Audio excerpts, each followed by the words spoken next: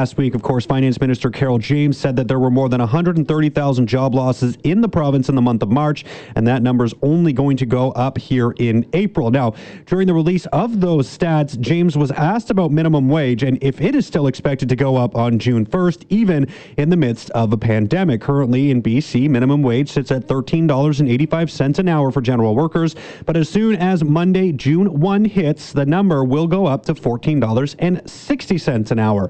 Here now to discuss what this could mean for the Kamloops and area business community is the president of the Kamloops Chamber of Commerce, Tyson Andrew. Tyson, how you doing today? I'm doing okay. How about yourself? I'm doing as best as I can, I think, in these troubling times.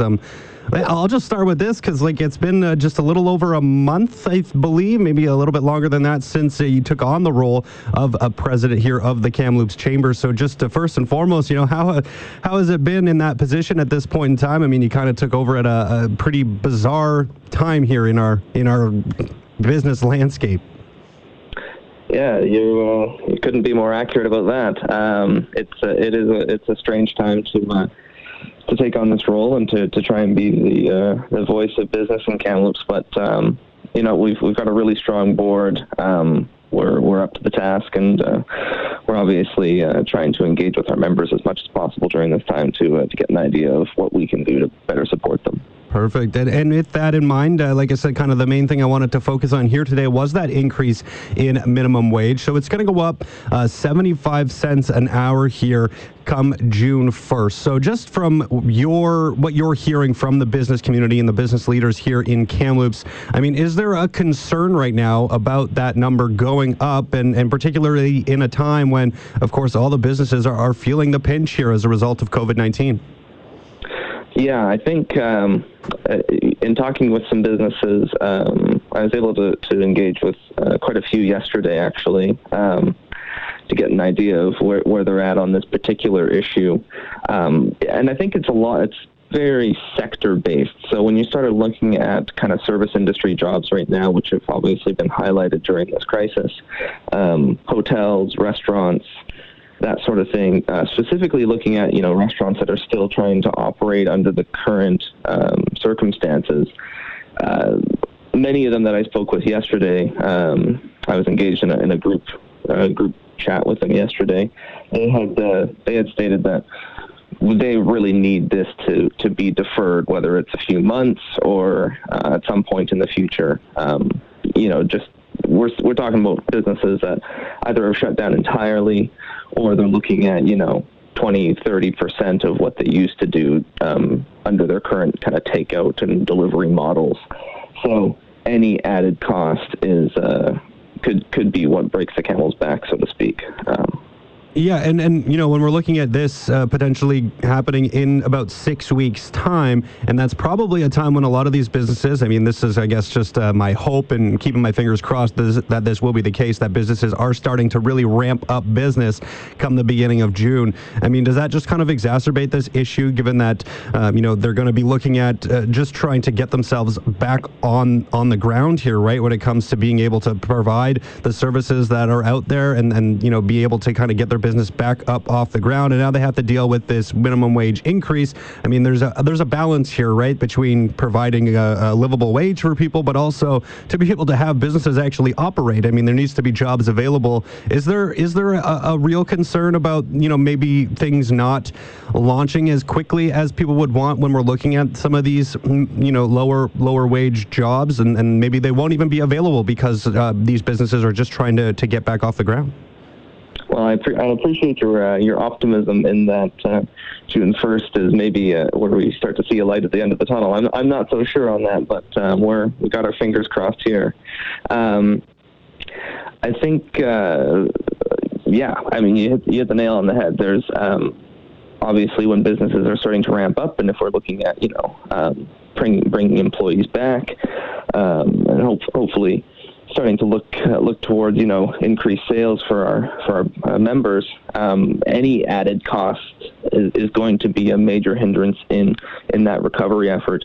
The BC Chamber of Commerce just sent out a BC mind reader survey, and we got a bunch of local data on it actually just received it last night. So we had just under 90 businesses locally respond, and there's some pretty interesting data in there. One of those points kind of touches on this question. They had more than 50% of the local businesses that responded had concerns with an extremely slow recovery period following this crisis. And the most significant part of what was driving that concern and that belief that it's going to be a slow recovery was the added costs they've incurred, as well as consumers' ability to actually come and enjoy their services. Right, with everyone being so laid off, with everyone being laid off and struggling during these times, there's just going to be a really tough time to get back on our feet as it is now. So an added cost like increased minimum wage for some sectors might be really challenging to overcome. Now, one of the things you have said here is, there's a call or a bit of a plea, I guess, on behalf of businesses to maybe defer this minimum wage increase. And it, like we've been talking about here when it comes to that June 1st, like I'm just hopeful that things will start to get back to normal around that time. But like you had said, I mean, it's who knows at this point in time. So with that being so up in the air and just so many unknowns about how things are going to progress here throughout the summer, is there even like a timeline that people might be looking at, that business leaders might be looking at, for when it would be more appropriate for that minimum wage increase to come into effect? At this point, it hasn't really been discussed. No, you're seeing a lot of different payments being deferred until kind of September 1st and that sort of thing. People expecting the summer to maybe improve slightly, but at this point, it's very much up in the air. So. And like I said, a lot of the information that we were receiving from businesses was very sector based, right? Some sectors don't pay minimum wage and don't pay near minimum wage, so it wasn't an impact to them. But when you start looking at sectors where they do pay closer to minimum wage or just above it, that's where the impact is. So yeah, looking at a particular date to defer to. We don't necessarily have a good grasp of when that should be at this point. Okay, so with that in mind, as people look to push the date back a little bit, what sorts of campaigns, if you will, are kind of ongoing to try to lobby the government to delay this minimum wage increase? What sorts of steps are being taken to try and convince our government leaders that that's a good idea? Right. So. The local Kamloops Chamber obviously works extremely closely with our provincial and federal counterparts at the BC and Canadian chambers, and this is one of the major values that we provide for our members, is that we want to take the information that they're providing for us and bringing it to all three levels of government. So working with our MLAs and MPs to ensure that these sorts of issues are brought forward as well. But largely right now, the federal and provincial governments have been extremely responsive to our provincial and federal counterparts at the chambers.